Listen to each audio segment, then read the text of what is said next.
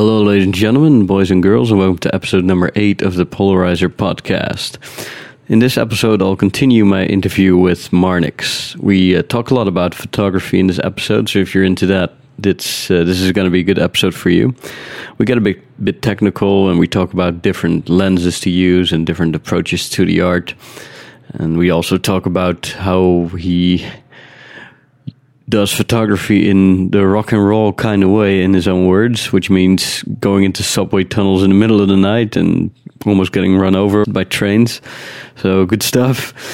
And later on we get into the mind-altering substances that Marnix took on his trip and how it led to some revelations. We talk about LSD and some other interesting stuff.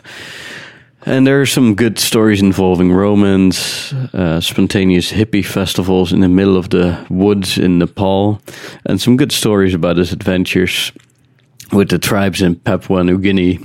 And towards the end, we talk a little bit about martial arts and the lessons he took from that in his journey.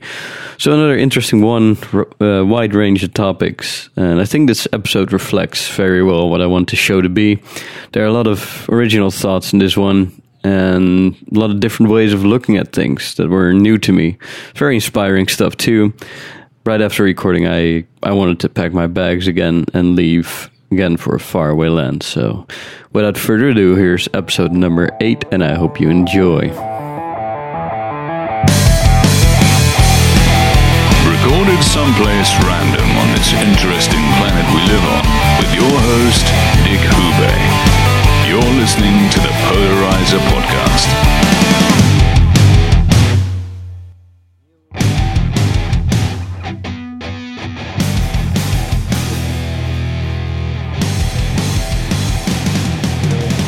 Here we are. Hello. We're back. Yes. Yeah, thanks for coming on again, dude. Thanks, man. Thanks. Episode number 6, part 2, I guess.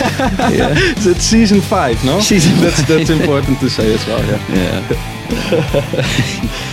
Yeah. Man, yeah, thanks. It's I had a lot of fun last time. Yes. Now we're sitting in Me too. on a balcony in the city, and nice view. Yes, for sure. Yeah, different environment, but still pretty nice. It's a bit cloudy. It's like a Dutch summer weather, really. Yeah. We got a few days of really hot sun, and now it's like a bit. It's not chilly, but it's cloudy, and it's not sunny, but it's fine. It's not cold. It's not cold. Yeah. So and it's not raining. So that's I'm happy with that. Yeah. It's very classic that we start off with speaking about the weather. Yeah. It's the number one topic where guys speak of when they meet each other. Yeah, or the number one Dutch thing to do would be to bitch about the weather. You know? Yeah. Have a bit of complaining going on for sure. Exactly. Yeah, dude. Well, we had so much to talk about last time, which is why we're doing this part 2 thing. So one thing I wanted to talk a little bit more about was your photography, because obviously that's a big passion thing for you. For sure, yeah. I love it too. I've been doing it too for many years, and recently you acquired some new sweet gear. Definitely, yeah. Yeah, can you started out with a Samsung DSLR, right? Yes, it's true. It's like the camera I have right now. It's basically a better version of the kind of system what the Samsung was. Mm-hmm. I guess you call it DSLR in English, yeah? What we call systeemcamera in Dutch. No, DSLR is with the mirror. Those are the big ones, and what we call a systeemcamera or system camera, you call mirrorless. Mirrorless, for sure. There's no mirror in it. You look through the screen on the back, or a little OLED screen in your viewfinder, instead of actually using a mirror looking through the lens. So and that's what I use. So it's basically a digital camera with changeable lenses. Yeah, and so you can create a system of which the one lenses is it? you like. So the one I use right now, it's the Fujifilm X-T2. Right, and that's a very it's compact, and it's very strongly built Like it can have some a bit of rain and a bit of falling down. Right. And which is what you need if you're gonna go on an adventure, you know. But I use my camera in a rock and roll way, man.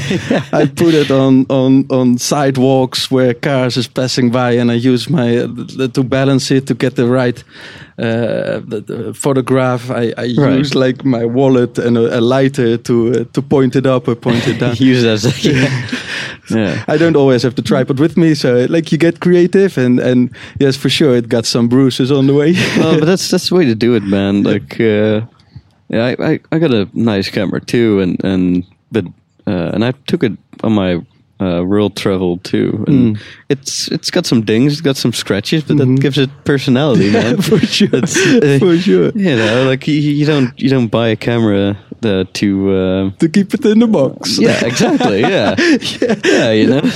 yeah, and that's man. When you do something crazy with your camera, usually it's the moment you get the sickest fucking photographs as well. Exactly, man. Yeah.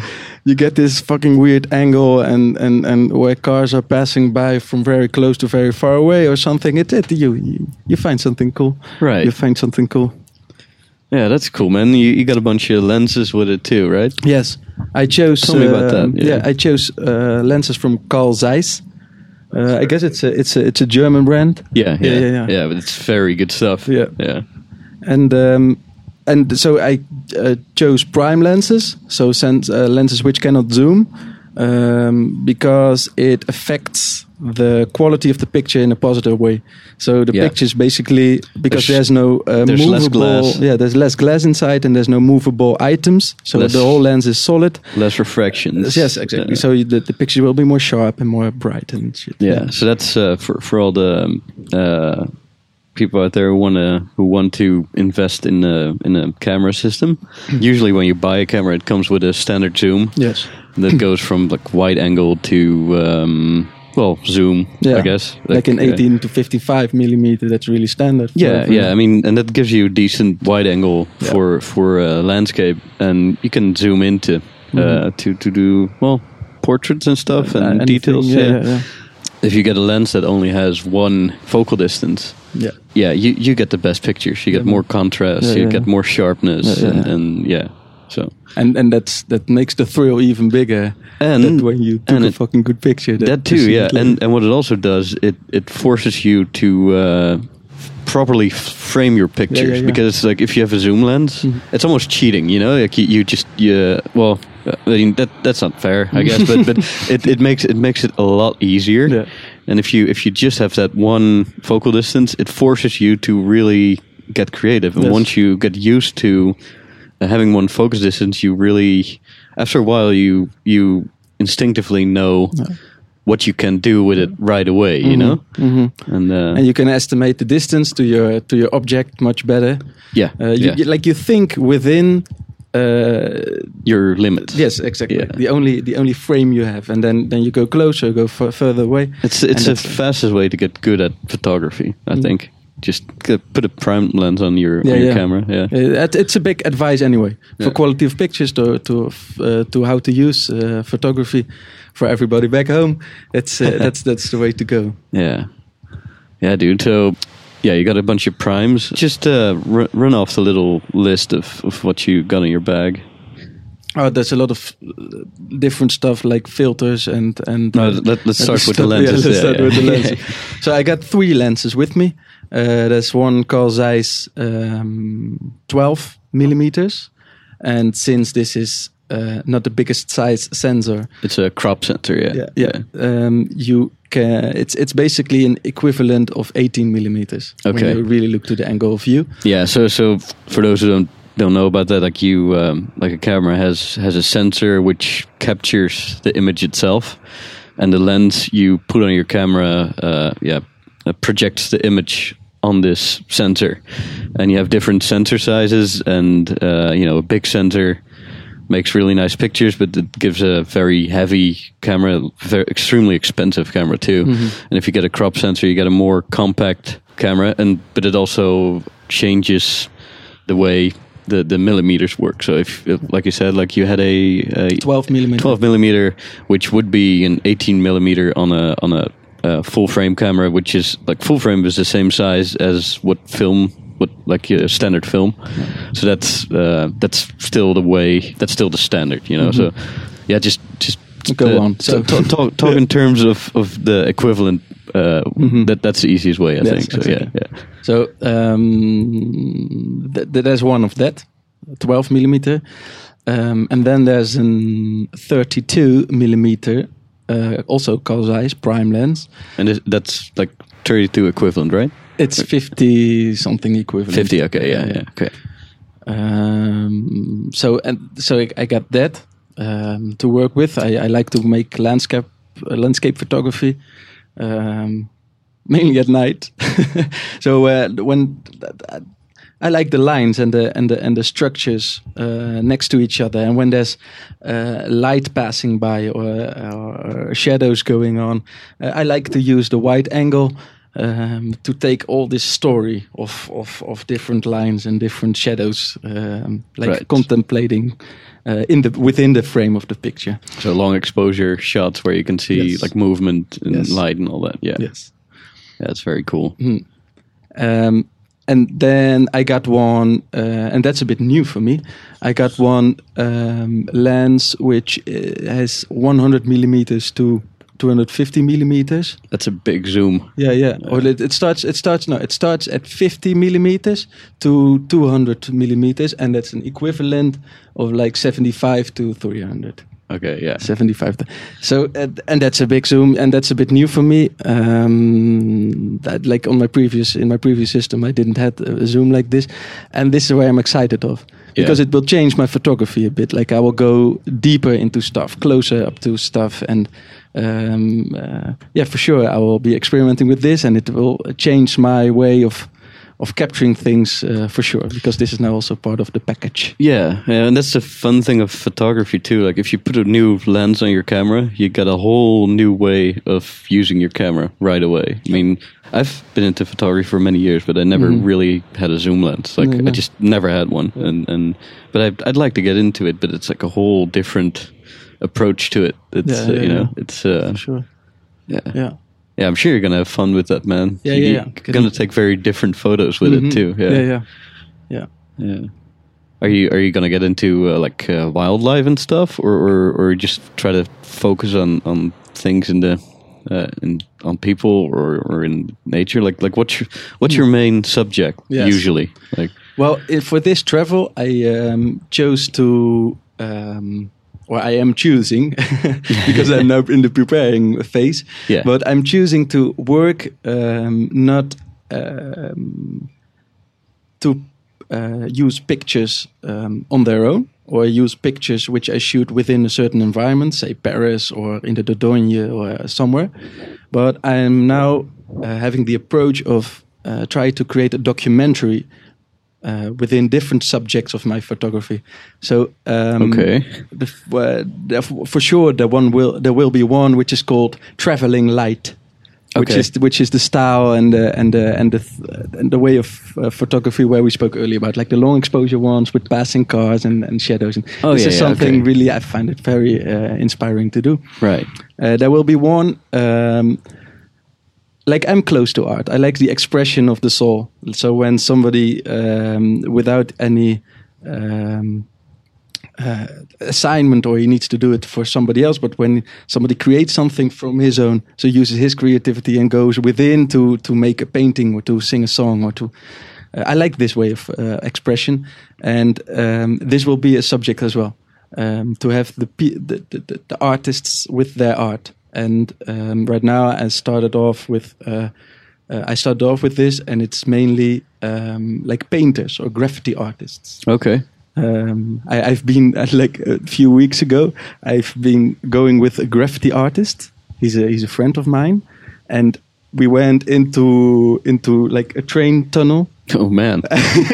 And at night, and he went to do his whole thing, and I was just shooting, and that's amazing shots, amazing light. I believe you, man. That's awesome. Yeah. Like, were trains still running, or? Yeah, well, they were not supposed to. Oh, dude, yeah. But up to two times. That's how accidents happen, man.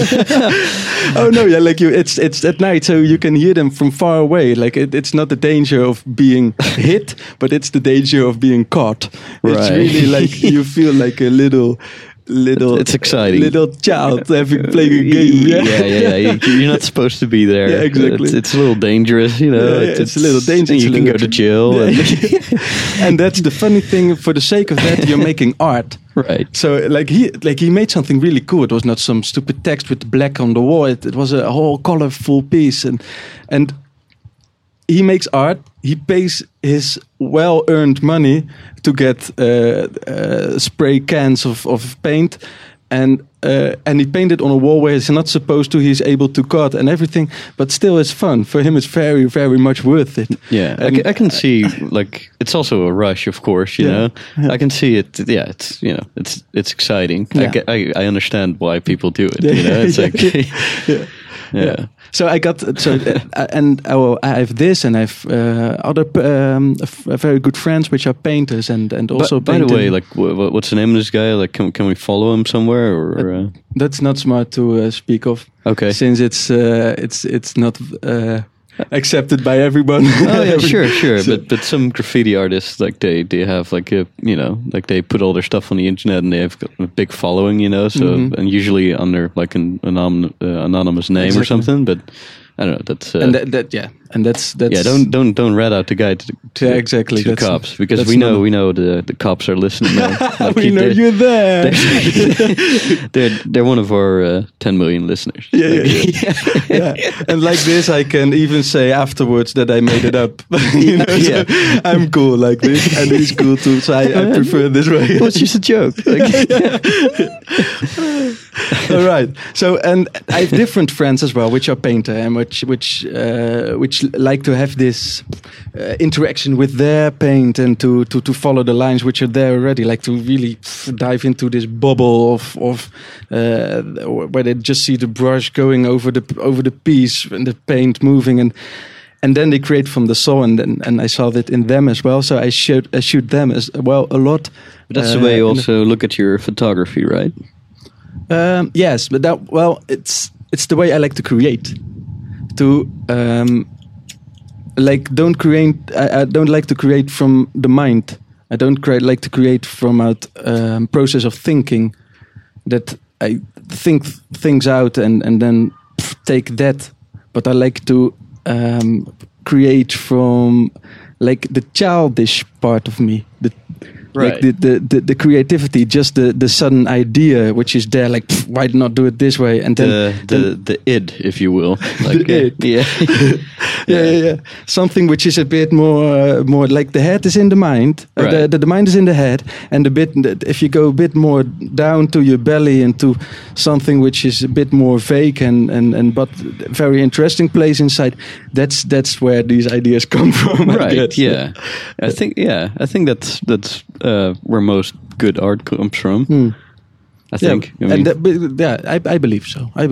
Yeah. I believe so. So back to the photography. This will be a subject as well. So speaking of traveling lights, which will be a subject. A subject will be this of the creator and the piece together, like that interaction I like. And there will be one about happiness by nature. That's the name of it. Happiness by nature. I actually came up with it yesterday night before I went to sleep. That's nice. And you can interpret that in many different ways too. You can take it literally, or you can, But yeah, sorry, go on. Yeah. But for sure, and it's got a nice ring to it too. That's that. Yeah. So that will be the name of it, and the photographs which will include this subject are about. So on my travels, I will go to farms, to organic farms, to do volunteering work. This is how I will spend my time, not saving much money and being able to be in beautiful environments to shoot. But a big passion of mine also is health through food and health through the way of living. And in earlier travels, we spoke about it last time a bit, because there's much more to say. Oh, dude, we can talk all day. For sure. But I saw a lot of people which are very healthy in lots of different ways. So a healthy mind, healthy body, kindness, which I also find healthy. And they were living a very natural life. So back in nature, close very to basic, nature. very much with each other and everything. And in these organic farms, I know I will find this again as well. And this is why I'm going there for me personally as well, to cleanse up, to be strong. But I want to capture that as well, that happiness throughout the close relationship to nature.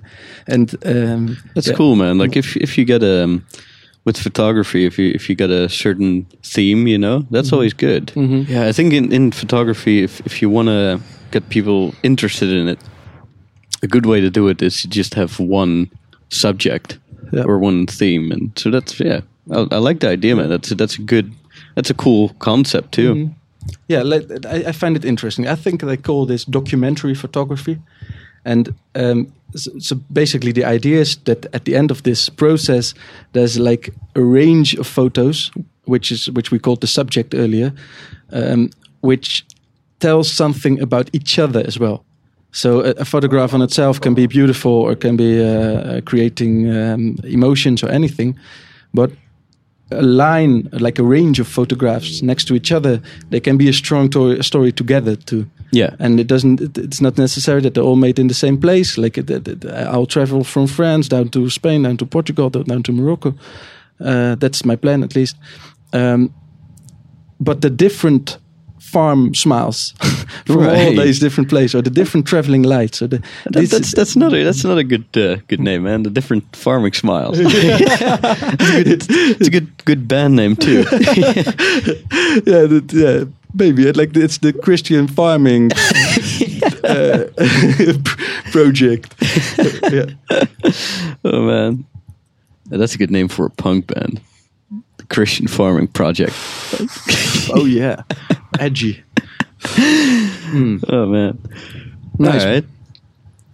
That's cool, man. That's a good idea. And thanks. Yeah, I like it. And the last time we talked, you were talking about the van or the camper you bought, and it's in the shop right now. They're still working on it, or yeah. Like I'm buying it from people which I met earlier, and they're like making the last fixes at the moment. So probably somewhere next week I will visit them and see the camper, and man, that's very exciting. Yeah, it will be my house for a good year. Or something. What's the make and model again? It's a Fiat Ducato, and it's like for what I've been told, it's a reliable old camper. What's yeah, and only an old granny drove it. Yeah, for sure. But what year is it from? How many? What's on the? It's old, man. It's old. It's from 1991.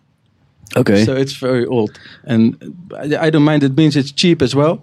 And when I what's the mileage or I'm not sure, like 300,000 something kilometers. Kilometers, yes. Yeah. And it's 180. But every time I think of it as being a potential object of breaking down, like I'm in the road somewhere in France or in Morocco and it will break down. And every time I come up with the idea of, but I have time, and that's just another adventure, right? I really have the time. I don't have to be somewhere at a certain time at a certain place. I can just take the time there to figure out what's cool and find the nearest farmer, and maybe he knows how to fix a car. Right. And that's cool, man. Yeah, I love it. That's I mean, this time I'm not going very far away from home. So it's kind of like I'm in the EU, or I'm I'm close from home. So- and to add some adventure to the trip, I take some risks sometimes. Right. Yeah, no, that's great, man. That's yeah. Yeah, if everything's planned, you know, and everything goes to plan, it's kind of boring. Yeah. Yeah. Oh man, okay. So yeah, you're going to the organic farms, and then you gotta take your pictures there, Mhm. and yeah, I'm sure that's gonna be another cool adventure. Yes. Yeah. Again, like just plug your photography page or whatever. Like, Yes. Well, it's called marnixphotography.com. Okay. And that's basically the name where I work with to show all this. So also this name on Facebook will bring you to what I make. Marnix Photography, yeah. Okay. And previously, you also said you had some big revelations on your trip. Like, like we said last show, you obviously you came back a different person to us. Like a different person. It had definitely affected you in a major way. Mm-hmm. And yeah, you were telling me some stories about ways why it enlightened you, and one was through psychedelics. Mm-hmm. That's definitely part of it. Let me first explain, because you're saying you came back from travels and then you were different to us. A bit of explanation right there. Dick and me are good friends. We know each other already for 15 years or somewhat, and we have a group of friends. We see each other here in the Netherlands, in Rotterdam, and that's a really warm, kind, respectful group of people together. Oh yeah. So props to that. Yeah, Thank you guys for yeah. everything. Yeah, you guys are like family, man. It's for awesome. Sure. It's, For sure. Yeah. So for sure. That said, so that's how you know me, and you saw me after my travels. I was away for 1 year and a half, going to Nepal, going to Melbourne, stayed in Melbourne for a bit, and traveled Papua New Guinea, which was a very cool experience too. And when I was in Nepal, that was the start of my travel. I just took a one-way ticket to Nepal, basically, and there a new book opened, and I met different people and started a new path. At some point, I took psychedelic drugs, and I didn't know that before. Like here in the Netherlands, I have been experimenting with drugs for sure, and there was different stuff around. And Can you name some? For sure, yeah, man. Ecstasy. That's a party drug people use a lot, and then there's a list of things like cocaine and speed. Of course, we can smoke weed wherever we want in here, and alcohol and coffee are definitely part of this list as well. So different stuff, and but yeah, like I like to experiment and like to try new things and to learn from that, and so in Nepal, I tried psychedelic drugs on a festival. And in Nepal, was it like a music festival, or? It's basically travelers coming together, okay, and creating a gathering of travelers which they just met on the road or within the city there, and they drive with jeeps up to the hill into some forest where there's an open field. And there they put their speakers, which they rented, and there's DJ guys, and there's fire spinning girls, and there's people making food, and there's so everybody brings something to the festival which they can share, and they can use the stuff other people bring. So it's not like a big organized official kind of thing. Nothing like that. Wow. No. That's cool. And did you knew these people, or was it just something that was just going on there while you happened to be there, or? Like in my case, I became friends with the guy who started organizing this. And organizing means you meet up in a cafe, and then there's two people, and you get the idea, and you get enthusiastic, and you all know a bunch of people to take, and then you say it's going to be in 2 weeks, and people ask more people, and suddenly there's like 60, some were 100, some were 150 people all together. So that's a cool little group, man. That's it's very hippish. Yeah, I believe it, and it just spread through word of mouth. It was like the internet wasn't involved, because you probably barely have internet over there. Yeah, for sure. Yeah. And wow. And did you get to meet these guys in like a hostel there, or Something like that in Pokhara in the city in Nepal where I was staying. I stayed there for fucking 5 months, man. That was a beautiful time. What's the name of the place? Pokhara In Nepal. Okay. Next to the Ferwa Lake. It's in close to the Annapurna region of Nepal, and the Annapurna region is a beautiful range of mountains, and that's very close from that city. Okay. But yeah, psychedelic drugs suddenly were there. Something a lot of people were using. It was really like the going on, and it really set the vibe, which was like psychedelic, if you will. Like also the dresses of people and the way people are, but also it was like the 1960s. Like, in a sense, but maybe a bit more psychedelic, and even more. But people spoke the meaningful stuff, and were very kind and were very open and positive, and that really opened my eyes as well. Like, wow, this is people really trying to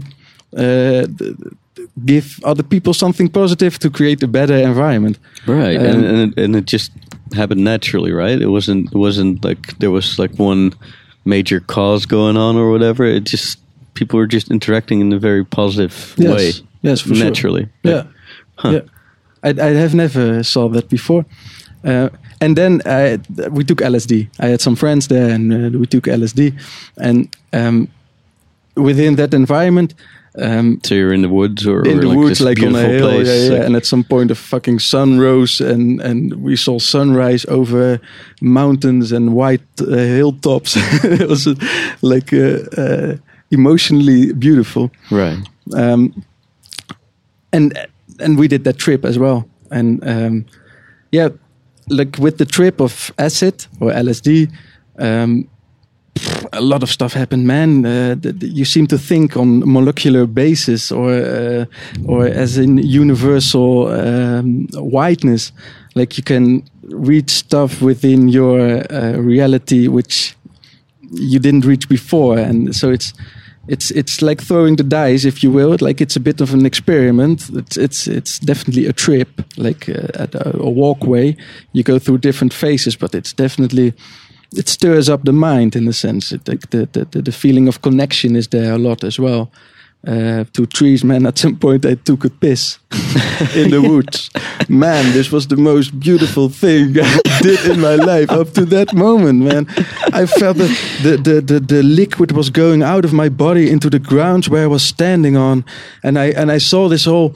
In my mind, I saw the interaction within the sky, which pours down liquid for the plants and the trees here to live. And I got more in touch with the wholeness, the holisticness of stuff, and that was a very cool experience. It wakens something. It can waken something up. Yeah, like it can help you on your spiritual path. Of course, it's not you don't get enlightened if you use acid every day. It's a practice of getting enlightened, but it really can give you insights and inspire you for sure. Yeah, I mean, what's more interesting than just see what your mind can come up with? Kind of. I think that's what it basically is, right? I mean, changes the way you think, and that can lead to some insights. And like probably when the trip is over and you're back into reality. Like the things you realized during that whole thing, that those things will stick with you, right? Mm-hmm. Yeah. Mm-hmm. Mm-hmm. Yes. Wow, that's cool. Mm-hmm. So you saw the connection with, okay. The dry throat, man. Yeah. Who's been speaking? Yeah. So. Yeah, that was an interesting experience, and that's also probably why you want to do the farming thing now, mm-hmm. where because you saw that connection and that like the circle of things and all that. Mm-hmm. Like what motivates this decision to travel right now, next month, is comes from a lot of stuff, a lot of insights, a lot of moments of realization, or a lot of things I like. It's one big decision which includes most of my motivation. But this experience, like you say, for sure has been part of that. Yeah, for sure has been part of that. And I'm not a big user, but I find it interesting too. Yeah, don't get the wrong idea. This guy is, he holds down a job. He does everything right. He's not some strung out loser or whatever. So because let's make that clear. Okay, thanks for that. Yeah. But I am interested, and so before I will go, I will try to do ayahuasca as well. All right. Ayahuasca is that's like a religious thing, right? Yeah. It's a very strong trip like this, which originally comes from the Amazon in Brazil, Amazon region, like by the river, and that's a very rich part of nature as well, like a lot of different plants and stuff in the ground, and then they make it, I think, from a plant, and I boiled. It's a whole process of making it, and it's they use it a lot to have sessions and to because it's a strong trip. So you will definitely go inside and find stuff, or be confronted with stuff which is inside, and really helped you with your process of developing yourself as a human being. But is it the same stuff that the American Indians use for like their medicine men and Well, like for sure it's not the exact same recipe, but for as long as we can look back into history, we've been using the nature and the stuff which grows around us to stimulate ourselves, for ideas, for the inspiration. Like also how people used it a lot in the old tribes and the Indians. They were thinking they were in touch with the gods and could speak with them. But this is like, if you look, it's the same. If you look at to a more rational mind, then you would call it like getting inspiration or developing yourself. But it's the same thing. It's being inspired about the holisticness of life and how we can grow within that and learn lessons within that. And so everybody has been doing it. And also weed is there as a part of that. People have been smoking that everywhere, also back in nature. So this is something we can use as a tool to develop ourselves these days. It's important to know that you got a responsibility as well, like mainly to yourself. Like by using it, you're doing something with yourself, and the better you can understand what you're doing, not the process of doing it, not the exact effect, but what you are doing to yourself. Like you're stepping outside of a reality, which you call reality, and you have to deal with the relationship with these two realities. But having being aware of the fact that you have a responsibility will make you make the right decisions when you have to dose stuff for yourself or anything. Yeah. So in other words, be careful. Yeah. It's very fun, but you need to be responsible too. Right.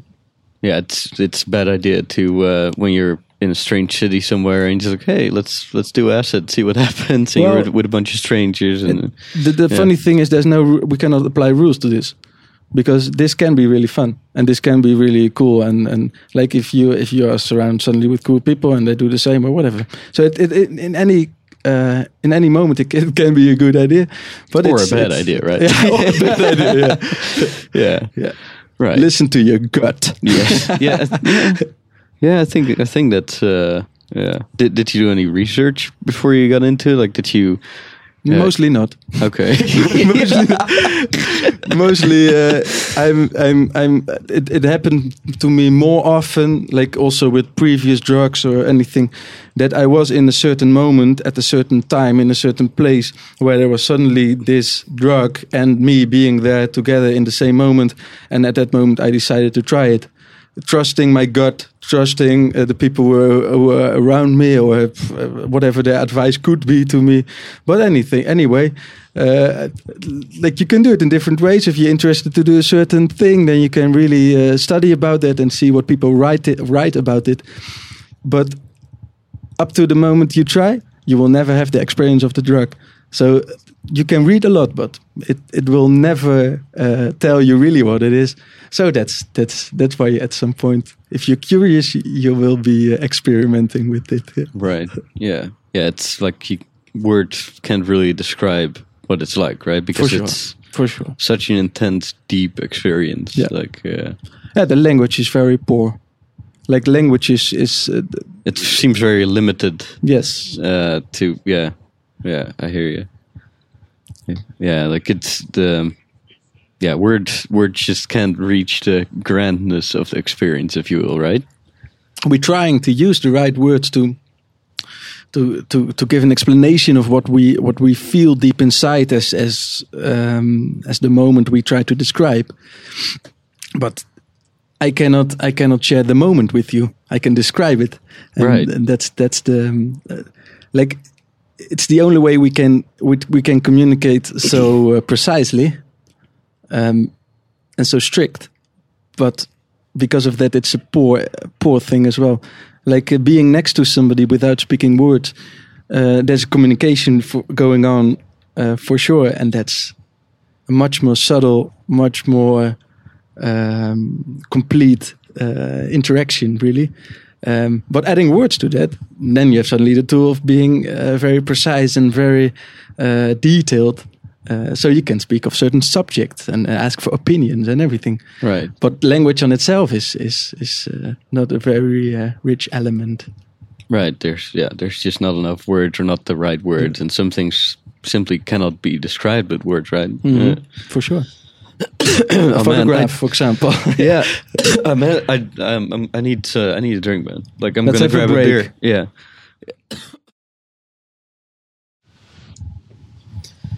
All right, we're back. All right. Right, we got a nice beer. Yes, it's best medicine for a dry throat. This would be a good place to put some commercials, man. Like, do you have some? Yeah. Are you sponsored, Nick? Yeah, the Maibatsu Thunder 2017 model. Yeah, lovely. Oh man, yeah. So we were talking about acid. Like, did you do some other drugs as well, or? Yeah, man. In that same period of time. I tried DMT. DMT. Yeah, and what does it stand for? I'm not sure, man. I'm not sure. What is it? Is it like a chemical? Is it? It's a very, very. That's the cool thing about it. It's very rare. Okay. And it's well, at least in our environment, and it's a very pure part, and it's made from plants only, and it's very old as well. I guess it's yeah. No, I'm not guessing. It's very old. Okay. And people have been partying for a long time. yeah. But this is an interesting trip. It only lasts from like 10 to 15 minutes, so very short. And then it's right after that you're like back, like yeah. But it comes in and it goes away. Like it fades in and it fades away, and that's a very like, dreamy trip. You are half in the dream world, half in the. It's a bit visual as well, like the psychedelics are, because this I would consider psychedelics as well. Yeah, because with acid, you did you actually see things too, or? Yeah, a bit like changing stuff, and I didn't see like pink elephants running by, but yeah, that's like those cliches. Like I've never done acid, but is any of it true? Like, do you possibly? Okay. On mushrooms or something, a very strong trip. I'm not sure, but I've never had that. Like I see some, and that's different from person to person as well, definitely. Okay. So I see stuff changing and moving a bit, and being more creative towards each other, and shrinking a bit, and or widening up a bit, like a bit of that. Right. And but with the DMT, this is not that strong. I mean, you're half in a dream world, but this is a really peaceful, inspiring trip. They had several reasons to do that. What do you mean, the dream world? Well, okay, to find the right words, which is also always a hard thing. Yeah. This I would consider as one of the best short descriptions, because it's like it's like a lucid dream in a sense, because you can send it a bit, you can go to different parts, let's see the clouds moving, you feel this whole interaction as well between clouds and ground, and you're in the middle of that, and it's an inspiring thing too. Okay, so I've only did it once actually. Does it like make you feel like really small, or are you just kind of like floating through the universe or something? Like, well, yeah, that can be, but it depends on your perspective. Like it widens up your perspective, and sometimes you feel very small because you look at it from a very big perspective, and sometimes you can feel like the center of your thing. It's about like walking different paths in your brain, or in your reality, where you usually don't walk, and you see these different connections to each other. And I mean, it's cool stuff, man. It's cool stuff. All right, so did that lead to some like big insights? Like, did it make you realize things or look at things a different kind of way, or? Well, like I said earlier, how I look to things, or how we look to things, are determined by a long past of our own life, and even further, because you grow up in a certain environment which is shaped by your ancestors. And so yeah, this for sure adds some stuff to my reality and to what I know. But I cannot hang a certain insight to this very event. I've like when I was traveling, I was in a process of really widening my horizon. I met different people, saw people doing stuff or living totally different than I used to. And as a result of that, I found myself, and so on later practiced, to be more respectful to stuff and be more open to the world happening around us. And because of that, I learned much more. Because before that, I used to, when I saw something, give an explanation. But later on, I found myself in that moment preferably asking a question.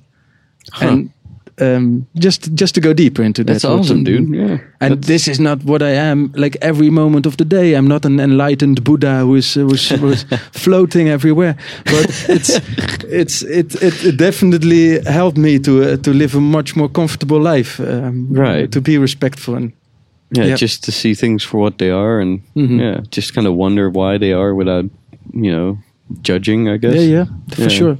The judging part is very important. Also to ourselves. Oh man, we judge ourselves so much. We have so much judgment towards ourselves in any way. Like if it's not long enough, it's not big enough, it's not strong enough. And here it starts, the very practice of living a happier life. The judgment towards ourselves. That's a core of being happy, and also to share love. Like if we. You cannot love somebody else if you don't love yourself. That's a very important thing to understand. And this is part of these practices. This is part of what came to me during these travels. Yeah, that's cool, man. That's deep. That's awesome. Yeah. Okay, so DMT. So where did you do that? Like, I did this also in Nepal on a hillside, looking up to the mountains as well. It was so impressive.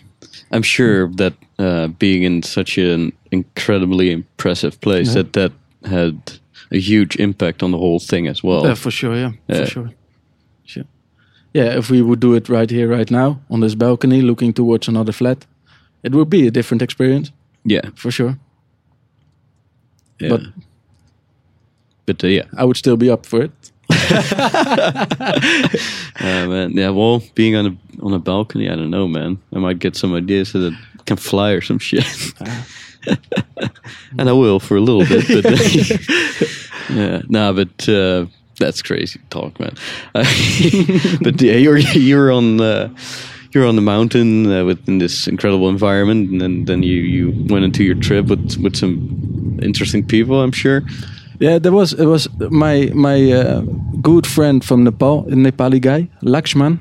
He was next to me doing the same, and there was an American girl there, which actually came with this DMT, and that was our experience. But man, all time I have to think about this. So a few weeks later, we jump a bit in time.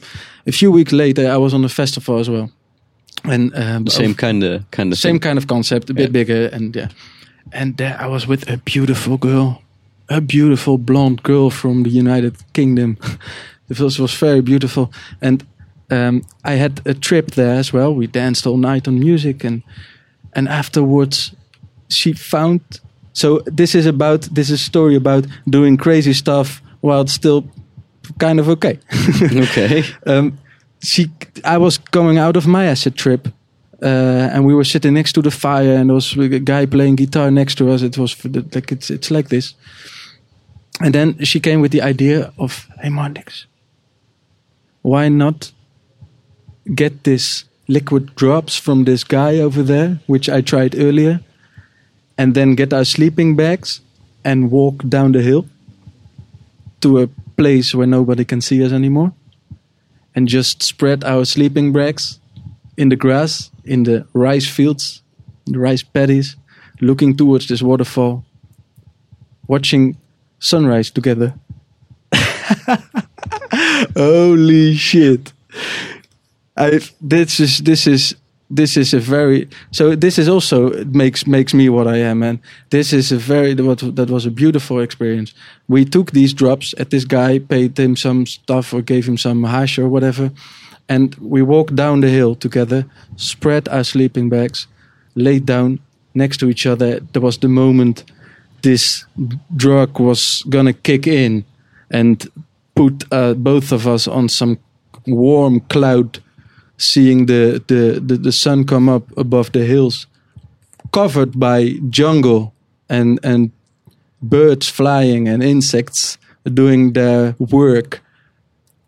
Being in the middle of this, hearing the sound of the waterfall, having this beautiful naked body very close to mine.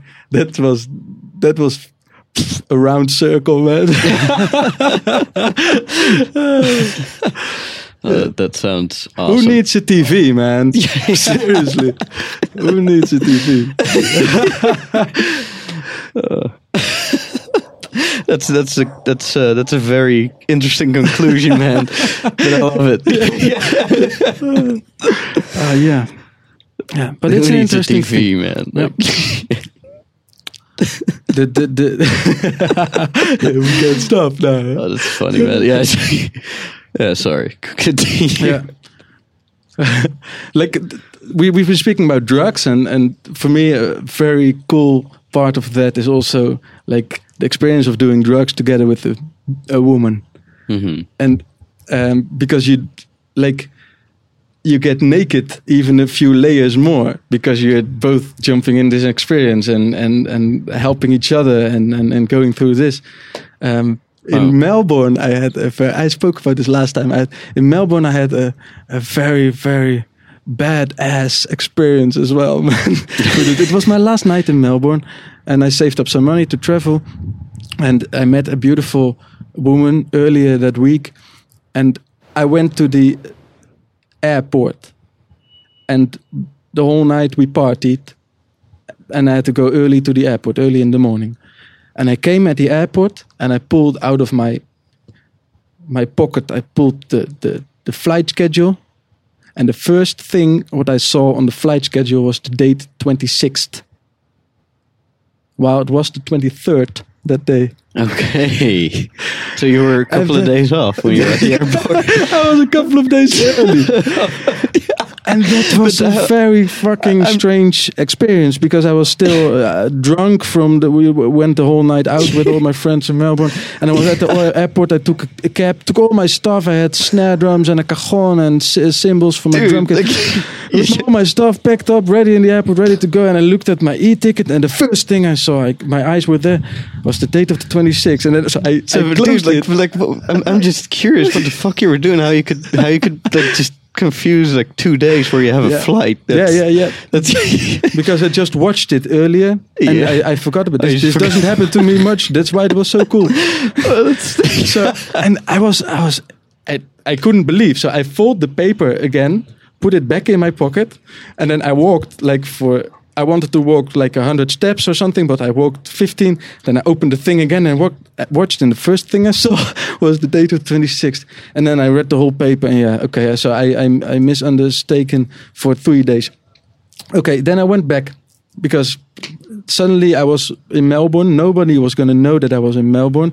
So I felt a bit free at that moment. Right, yeah. That's yeah. On this particular moment, I knew I had 3 more nights in Melbourne. I was going to surprise my friends for 2 days. And the last night, I wanted to see this girl who I spoke of, because that's where the story started. This is the same one that you went to where you saw the sunset with? Or? The sunset was in Nepal. Oh, okay. And this is in Melbourne, a bit later on my travel.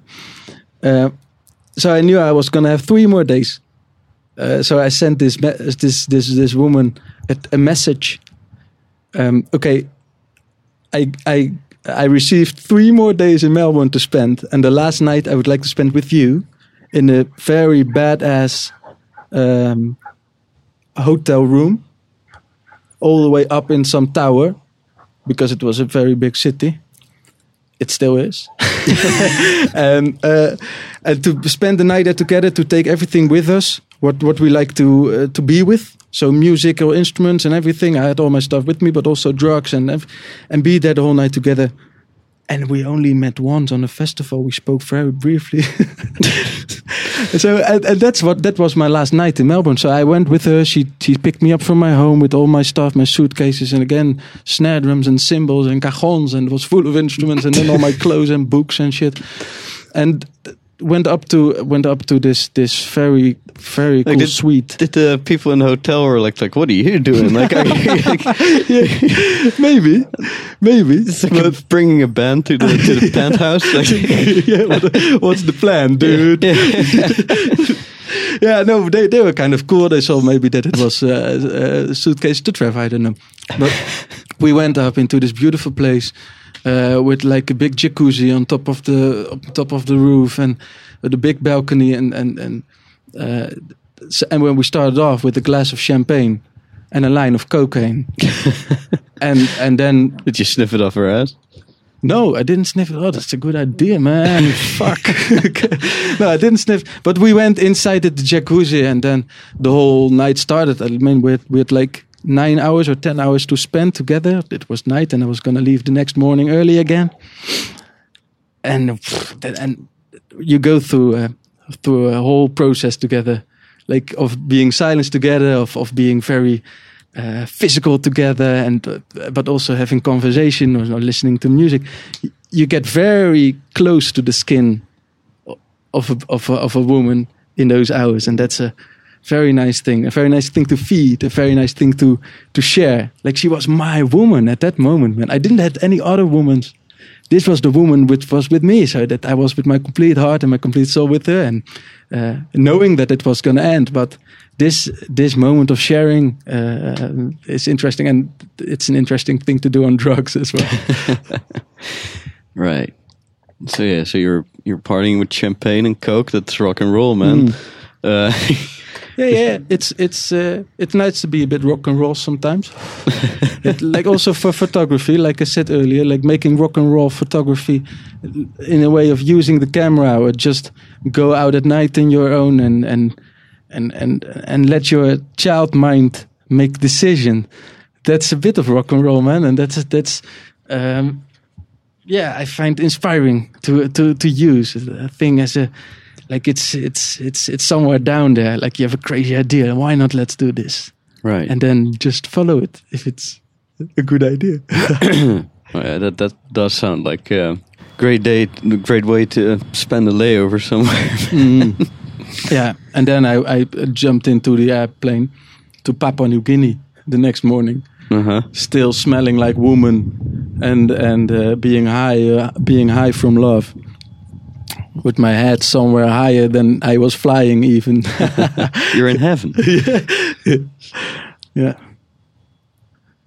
Yeah. So you landed in Papua New Guinea, and last time you talked about the tribe and all that, and did you have some experience there as well, similar? Or? Yeah, man. In Papua New Guinea, they don't have any. It's not a developed place. They don't have any ecstasy or whatever. Yeah, maybe somewhere in the well, the expats are, but not in the villages, not in the jungle where I've been staying. And they do something which is called buai. Is that the plant where they chew on and I'll explain shells? it because there comes some stuff with it. Yeah, it's this thing, man. Yeah. So first of all, they use a dried piece of seed from a plant. Right. And this was first a flower, and then this like downwards up to 15 centimeters. There hangs these seeds all bundled together, and they pick it when it's hanging there, and they dry it underneath the sun, and so that it shrinks and becomes a dry piece where you can kind of chew on because the moisture is out. Mm-hmm. This is element 1. Excuse me about the names. I cannot remember all the names of these elements in Tok Pisin, the language of Papua New Guinea at this moment. But I'll just speak of the different how it works because it's very cool. I wouldn't advise people just to go search for it. You know, no, you have to do it there. That's it. But okay, so this is the first element. Bad, okay. This is the first thing. That's the dried thing. Okay, then you have a white powder, and they make it from shells, which are from shellfish, which grows in the riverbank, and they burn these shells, and until they become white ash, and then they grind this into white powder, and this is where they dip the dried seed in to later put in their mouth, break off a piece, and chew on it. The most important thing, so this is the second element. The most important thing is the betel nut. That's how it's called, betel nut. Okay. The buai, and that's a seed which grows in the jungle.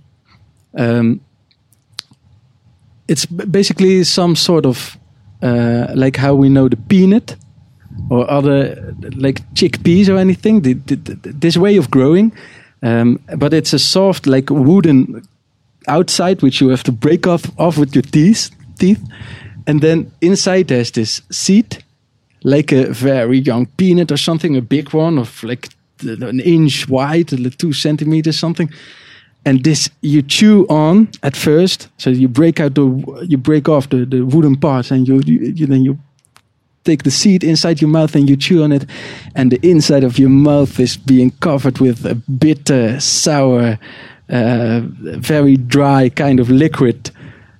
And then you have to chew like 10, 15 times, so it mixes a bit with your saliva. Yeah. And then you dip in the dried thing, which looks like a fucking dried caterpillar, into the white powder, and you put it in between where you're chewing on the betel nut. Okay. And if you chew well and use the right technique, and this requires a bit of practice, this suddenly becomes like a red, and I mean like red paste. And this is what spreads your mouth, and this is you see this when you've done it properly, and gives them like a high, which we can compare with a comfortable, so not a hyped up, but a comfortable caffeine high. So a strong, if you take 2 cups of coffee shortly after each other, and you get this awakeness kind of like mode. You're like wired. Yeah, exactly. Like you're there, and they use that, and it's very much from jungle, very much from nature, and in their life it fits in a beautiful way because the men use it because they're very protective. When there's the tribe living in the jungle, at night there will be guys standing at certain posts, like around the place. And for them to be awake and alert, they use this as a tool, really.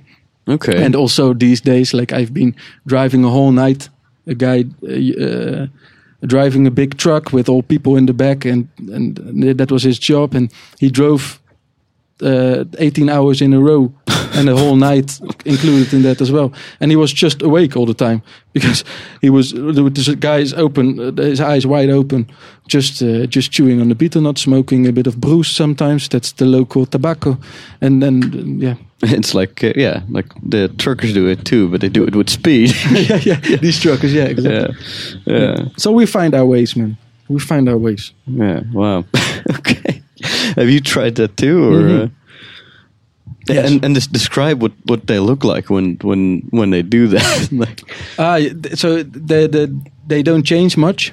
They get a bit relaxed and the eyes get wide open. No, but I mean like I've seen pictures of people who are doing that, and they look like vampires. Yes, man. That's very true. Your whole mouth or your teeth are getting red, man, fucking red. And there's guys there who do this every day, and they live in the jungle next to a campfire, and they have their little hut, and they just collect this from nature as they collect all their foods and anything, and they use this, and their teeth are very red. I will put up pictures from this, man. That's a good idea, because after years of doing this, your teeth will become black and brown and start to like go away. It's a very big impact on your teeth doing this, and that makes their mouth very like brown and like animalistic, man. Animalistic. It's crazy. Yeah, it's.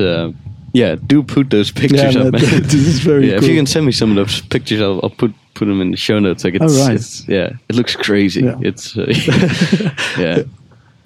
All right, so okay, so you did that too, not too long, because your teeth look pretty good to me. Yeah, it's fine. No, I did it just a couple of times. Right. Over there with the Papua New Guineans, being in their environment, being in their home.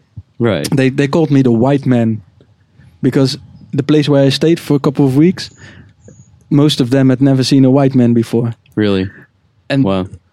Going through their life, that's very amazing. And why we could connect so much, because they showed and learned me a lot, is because we were at the same level, man. I was there were two old men, and they told me about a visit of a white man much earlier in their lives. And what they remembered was that, of course, these white men were treated like guests, but these white men, they wanted to eat their own food and do it in their way and eat their medicines and be very excluded to their own beliefs. And what they respected so much about my visit was the fact that I was eating their food and using their medicines. They treated me on my food when I had a wound with their plants, and very much helped. Very much helped compared to a different wound, which was much smaller, which I had on the other side of my foot, which they didn't treat it. Okay. So yeah, that's a beautiful thing. I liked to eat their food, to be with them, and also eat whatever they were using as a drug, and because of this, I sat next to them at the fire, eating the bananas from the fire, and that was the moment we could connect and really look each other in the eyes and tell stories or understand something together. That's cool. Yeah. Did they? You think they taught something from you as well, or? Sorry? Do you think, like you said, they taught you a lot? Do you think they'll learn things from you? Like, I'm not sure. I tried to, though, because it was a very interesting meeting. Because they were not familiar with my perspective or my world, like how the world looks here. I explained them that we have streets and cars and lights and old buildings and people living close to each other and exchanging stuff through with money and this whole what's normal for us, that was not normal there, and so you understand things differently. And I found it so cool that we could build a bridge together to the middle and understand from there, and because there's a lot of things common as well. We were humans, we were breathing the same air, eating the same food, so it's and that really widens my horizon, and that really showed me also a different way of being happy. And so this is what I would like to capture in photography. Right. Like this happiness, this core of balance, where people just, of course, everything happens. Like the people die and people get sick, and it's the life. But the gratefulness or the respect, which is common, and when there's more pressure on these people, that's just something cool to capture. Also because I find it worth it. Like it helped me a lot to become a more comfortable person towards myself. And I want to share this, man. That's good for more people than just me. I believe this. No. Yeah. And I think that's man, this wind. Yeah. I think that's one of the good thing. That's one of the best things about traveling in general too. Just to see how people interact in a different place and how they do things. Like the more reference you get in that, I think the more you can like understand things about your own society and all that. You know, it's well said. It really it's traveling really. It's one of those platitudes, but it's the only thing that costs money, but makes you richer or something. You know, like but I know what you mean. But that's true. Yeah, like I it's know richness in experience or understanding. Yeah, and it's worth so much too. You know, it's it's not for everybody, of course. There will also be people who really like to stay home, and that's fine too. But for me, it worked this way. Yeah, and I think especially since you've been to places that are just not just a little different, but just completely different. You know, like I think that like the bigger the difference is, the contrast. The bigger the contrast is, the wider the horizon, man.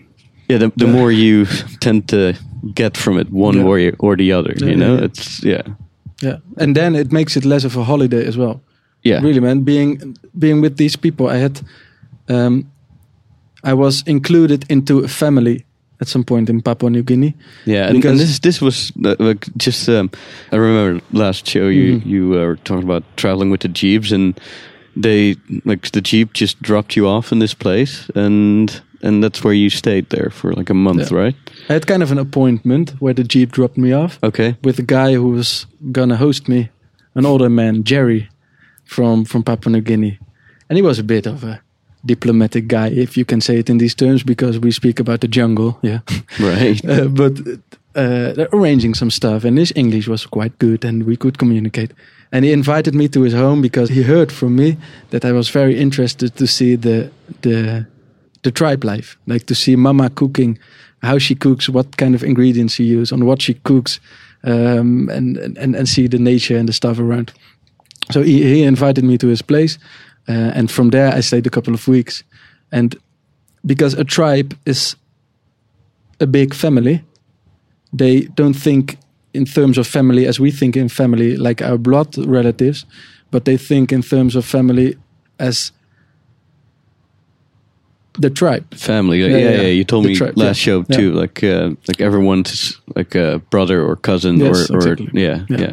And so it's normal to have multiple sons from multiple blood parents. So at some point he said Max, because my name is Max when I'm in countries like this. Just is because it's easier. I sometimes call myself Jack when I'm in English-speaking countries. Yeah, because Dick could be misunderstood. Yeah, well, dude, like I've had dudes wanting to fight me because they thought I was fucking with them. Like, I was just hanging out in a bar and just making a chat, and we were just hey, by the way, man, my name's Dick, and I shook the guy's hand, and he held my hand, and he like squeezed my hand, looked at me like, what are you saying? Like, and I said, yeah, my name is Dick. That's my name, man. I'll pull out my driver's license, and then it happened to me a couple of times where dudes just thought I was trying to fuck with them.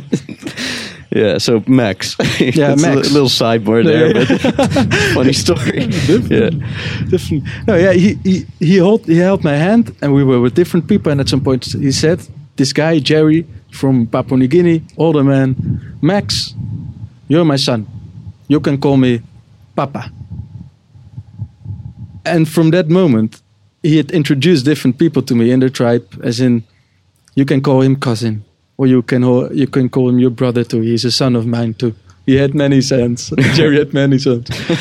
And yeah, man, I stayed with them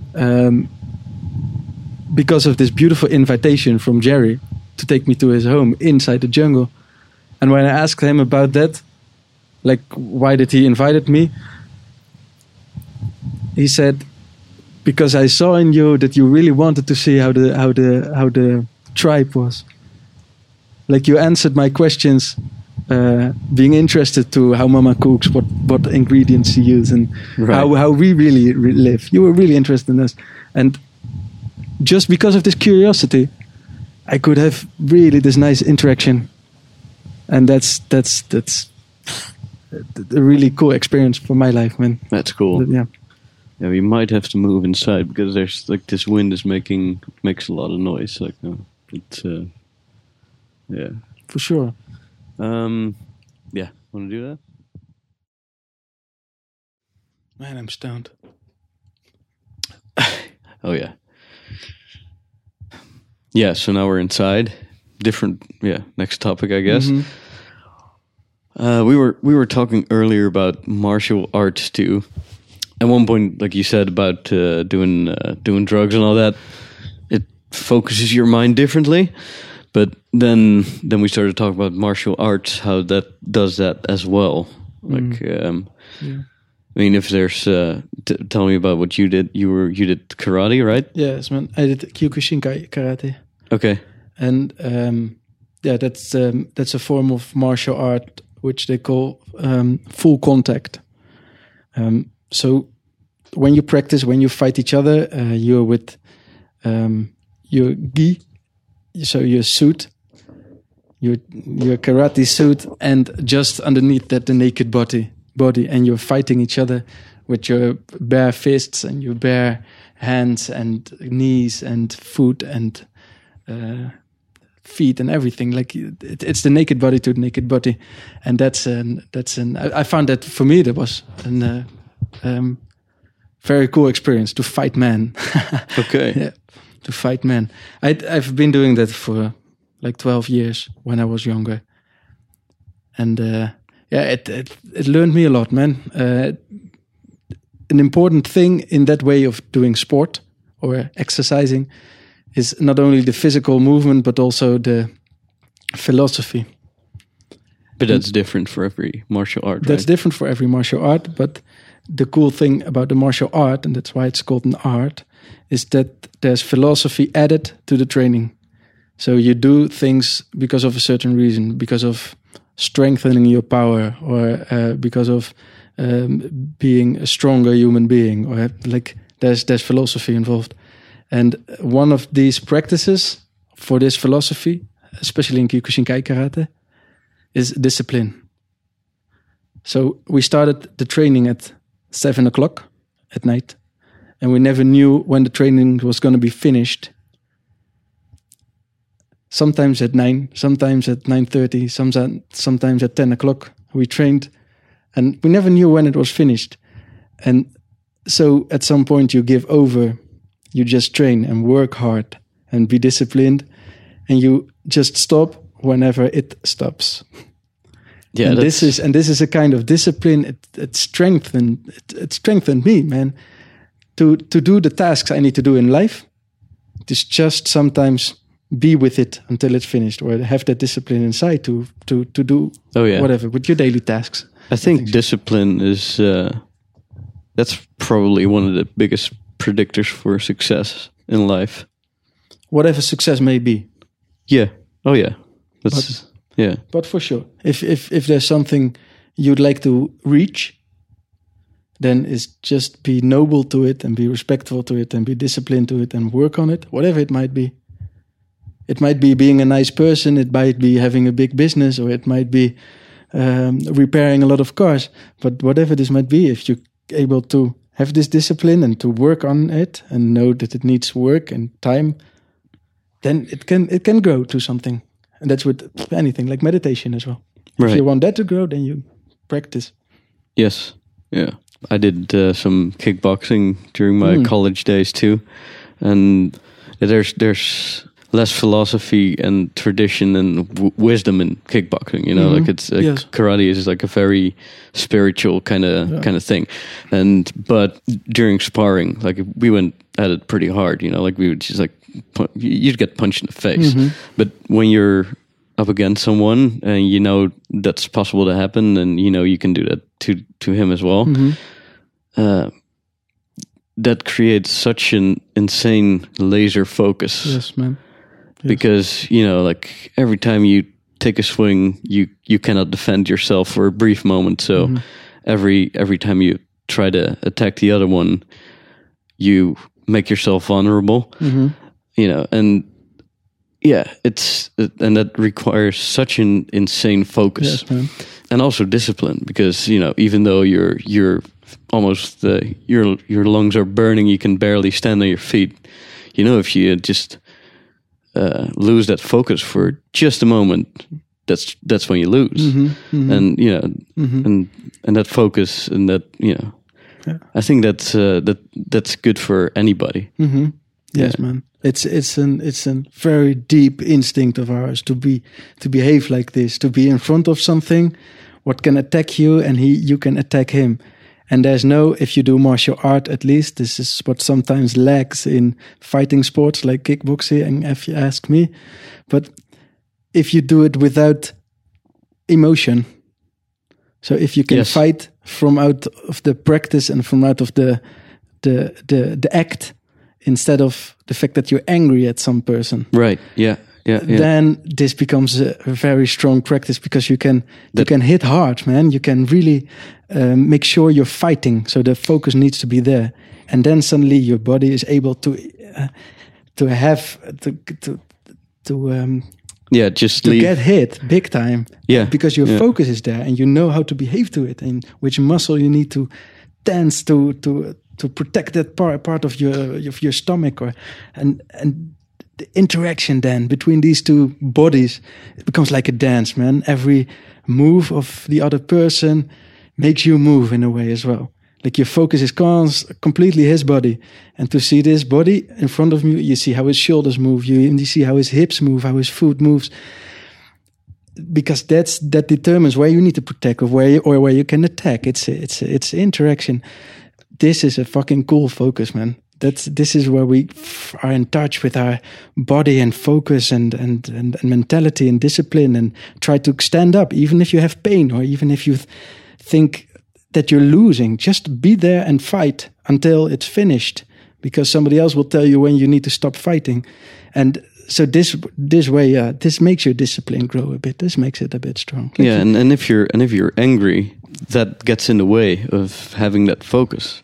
That's why, you know, like during boxing matches and all that, that's where so much shit talking going on. Because if you can get inside the other person's head, you know, you have such an advantage.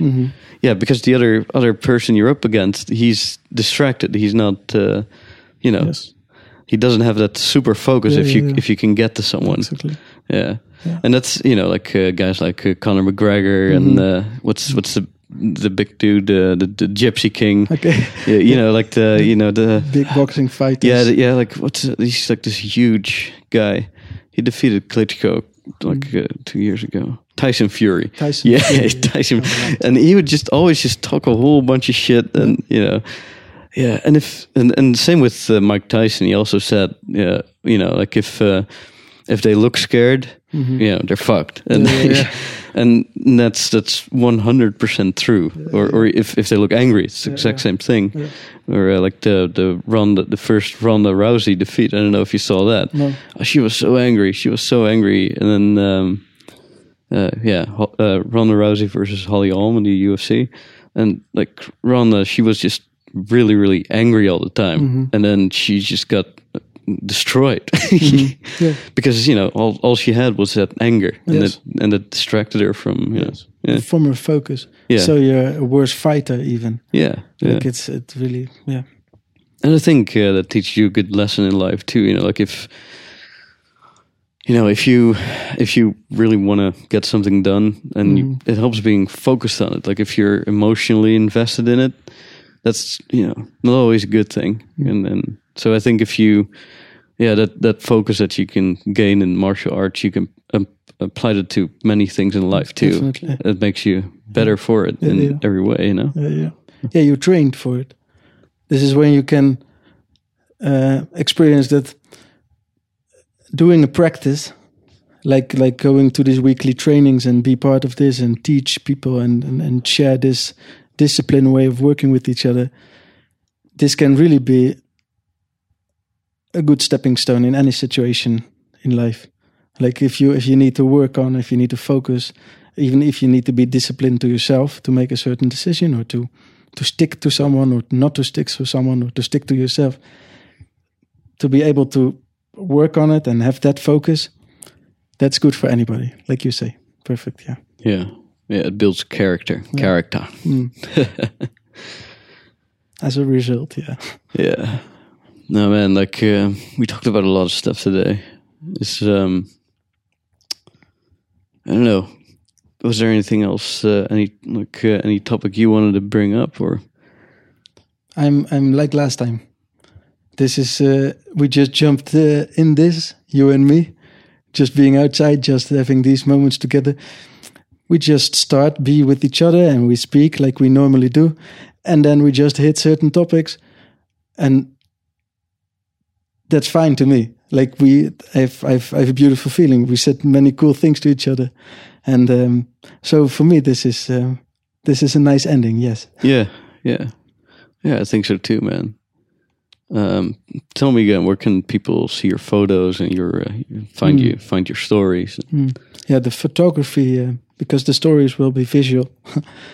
The photography you can find on marnixphotography.com, and under the same name, Marnix Photography, you can find on Facebook the things I make and like to share with you. Cool. And how many days are we away from your? My depart. That's another. Yeah, you wanted to talk about that. That's another. Kind of interesting little thing. Like, what are you planning for your going away party again? A lot of stuff, man. So this is a moment people come there together because of the fact that I'm leaving, and I threw a party for this, and so that's not very common. Now suddenly a moment which I can create.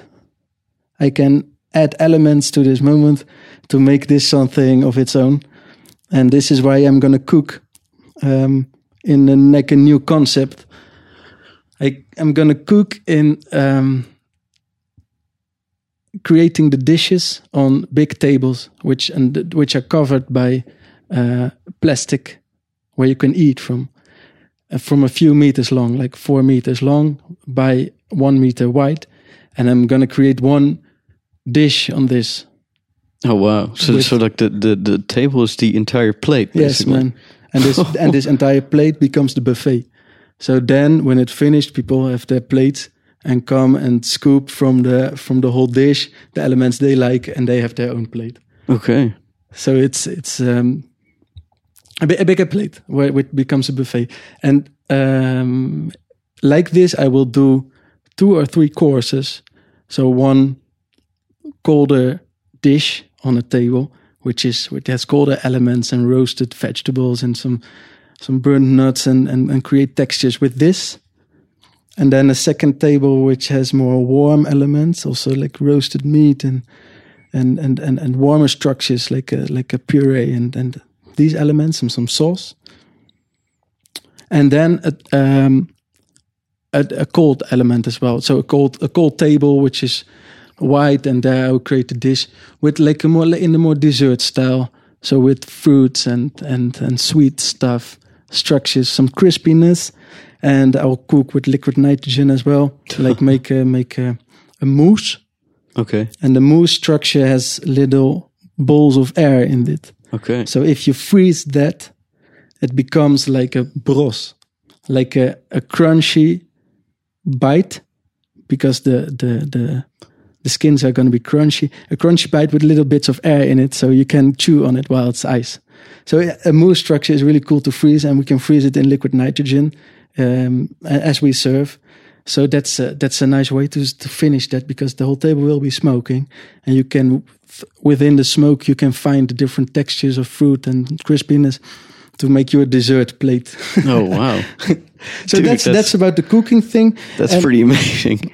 Yeah. Take a sip of beer, man. You have a dry mouth. Like I can hear it from the other side. Yeah. Yeah, that's always fun. Like hearing people smacking. Like yeah. This you become you end up really close to each other doing something like this. Yeah.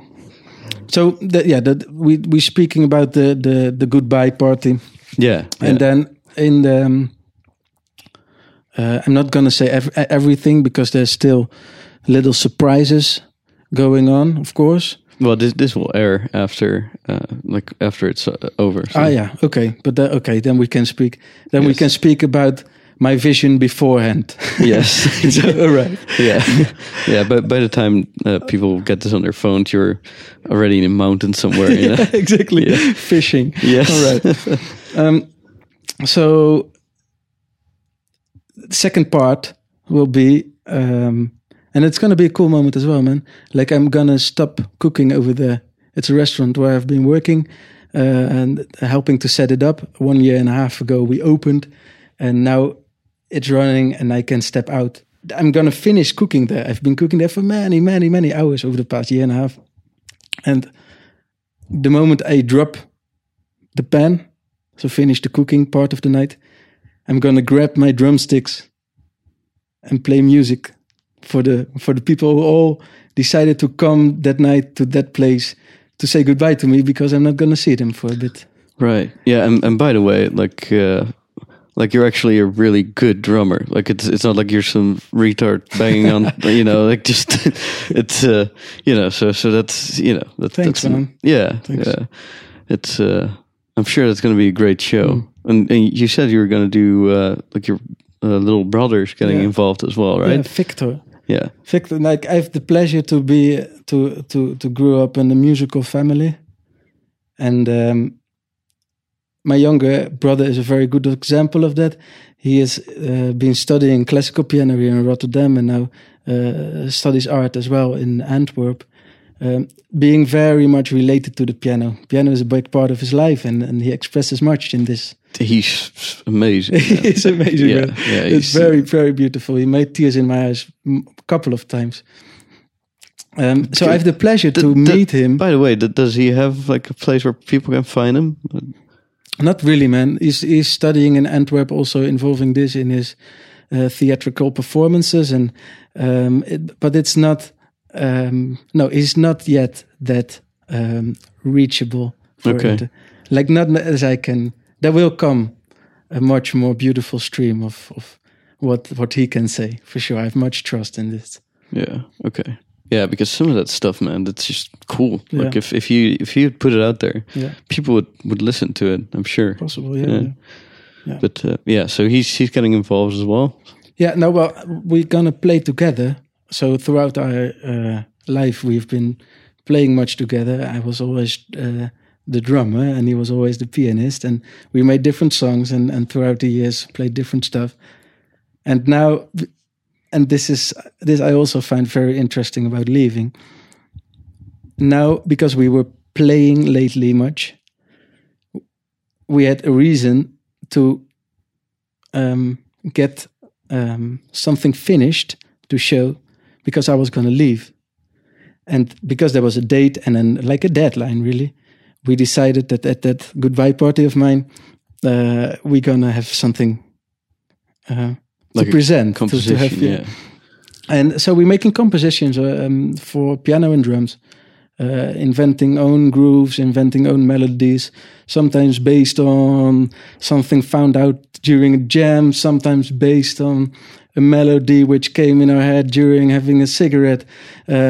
Anything what came to us in those moments of being together are added in the music, and we came with different grooves and different elements. Really, it becomes an own story. I have the happiness that he is a theatrical thinker as well. So he likes to add a story to it. Working with him really opened up the possibility of telling the stories about traveling, telling the stories about what we've learned in life or why I would make this decision. And these stories of my older travels or things we learned are going to be involved in this. So it becomes a bit of a theatrical, get some poetry inside. So Okay. it widens it up, and that's a very good thing. So I'm really happy to share that as well with the people who are going to be there. And of course, we have to add photography in it as well. So, and this is where the surprise a bit happens, because I'm not sure how I'm going to reach everybody with the photography yet. The concept of it, I want to give everybody one piece, Okay. and how this piece is going to find this person. This is the concept that I'm still thinking. Right. Maybe I'll let them pick, or maybe Well, let's see. Well, the risk in that is that everyone's gonna want to have the same one. Possible. Yeah. Possible. So we'll see. I'm not sure. This will happen. I'm not sure yet.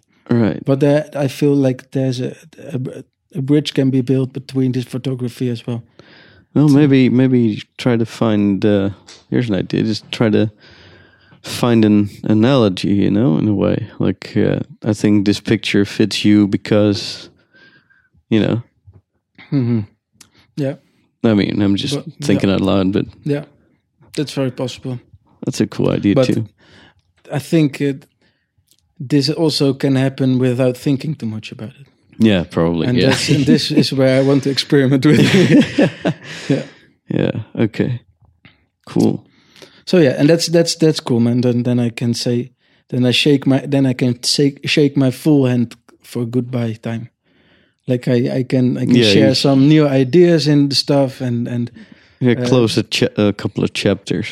as well close a couple of chapters, but also by these different expressions, have the people around me very close, like they really close to my body, because I've been thinking about this and I've been this came out of my stomach, if you will, and so we have been very close for a bit, so we can breathe out and be without each other for a bit as well, Right. Okay. if necessary, because anybody is welcome to join me. Mostly I'm camping somewhere on a grass field close to a river, doing some volunteering at organic farms and shooting or playing music or be with the people I meet. But I'm having a camper van and Shooting, you mean making photos, right? Yeah, shooting, Like, yeah. making photos. Yeah. And anybody can come join me to camp. Okay. Yeah, that's cool, man. Well, I think you've said it all. Thanks, Dick, for listening so much, man. It's been a pleasure, really. Dick, to you want doing to this. fight, man? Or Jack. Let's use Jack, man. Nah, man. There's actually like a big voice guy who introduces every show. Mm-hmm. He says, "Yeah, this your host is Dick Hube," and this yeah. No, people just gotta get used to it, man. Oh, yeah, okay. Like, Yeah. yeah, dude. Well, one more time, your website, Marnix Photography. Yes. .com. Marnix Photography on Facebook, and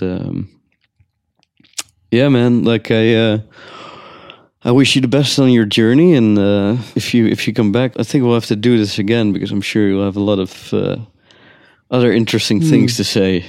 Thanks, man. Yeah, I'm looking forward to that as well. Yeah, and I'm gonna miss you, bro. Yeah, me too. We've only been together now for a couple of weeks, and then I'm leaving again. Yeah, man. We're such a traveling generation, man. Yeah, true. Very true. Well, I mean, we've traveled more than the average person, though. Yeah, that's true. It's the environment, maybe. Our environment. Yeah, but even in our friends group, man, like we're the only two who've been away for that long. That's true. Yeah. It's well, yeah. Thanks again. Yeah, thank you, dude. I had a great time. Yes.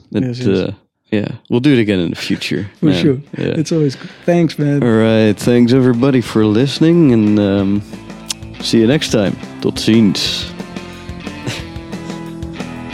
All right, man. Ciao.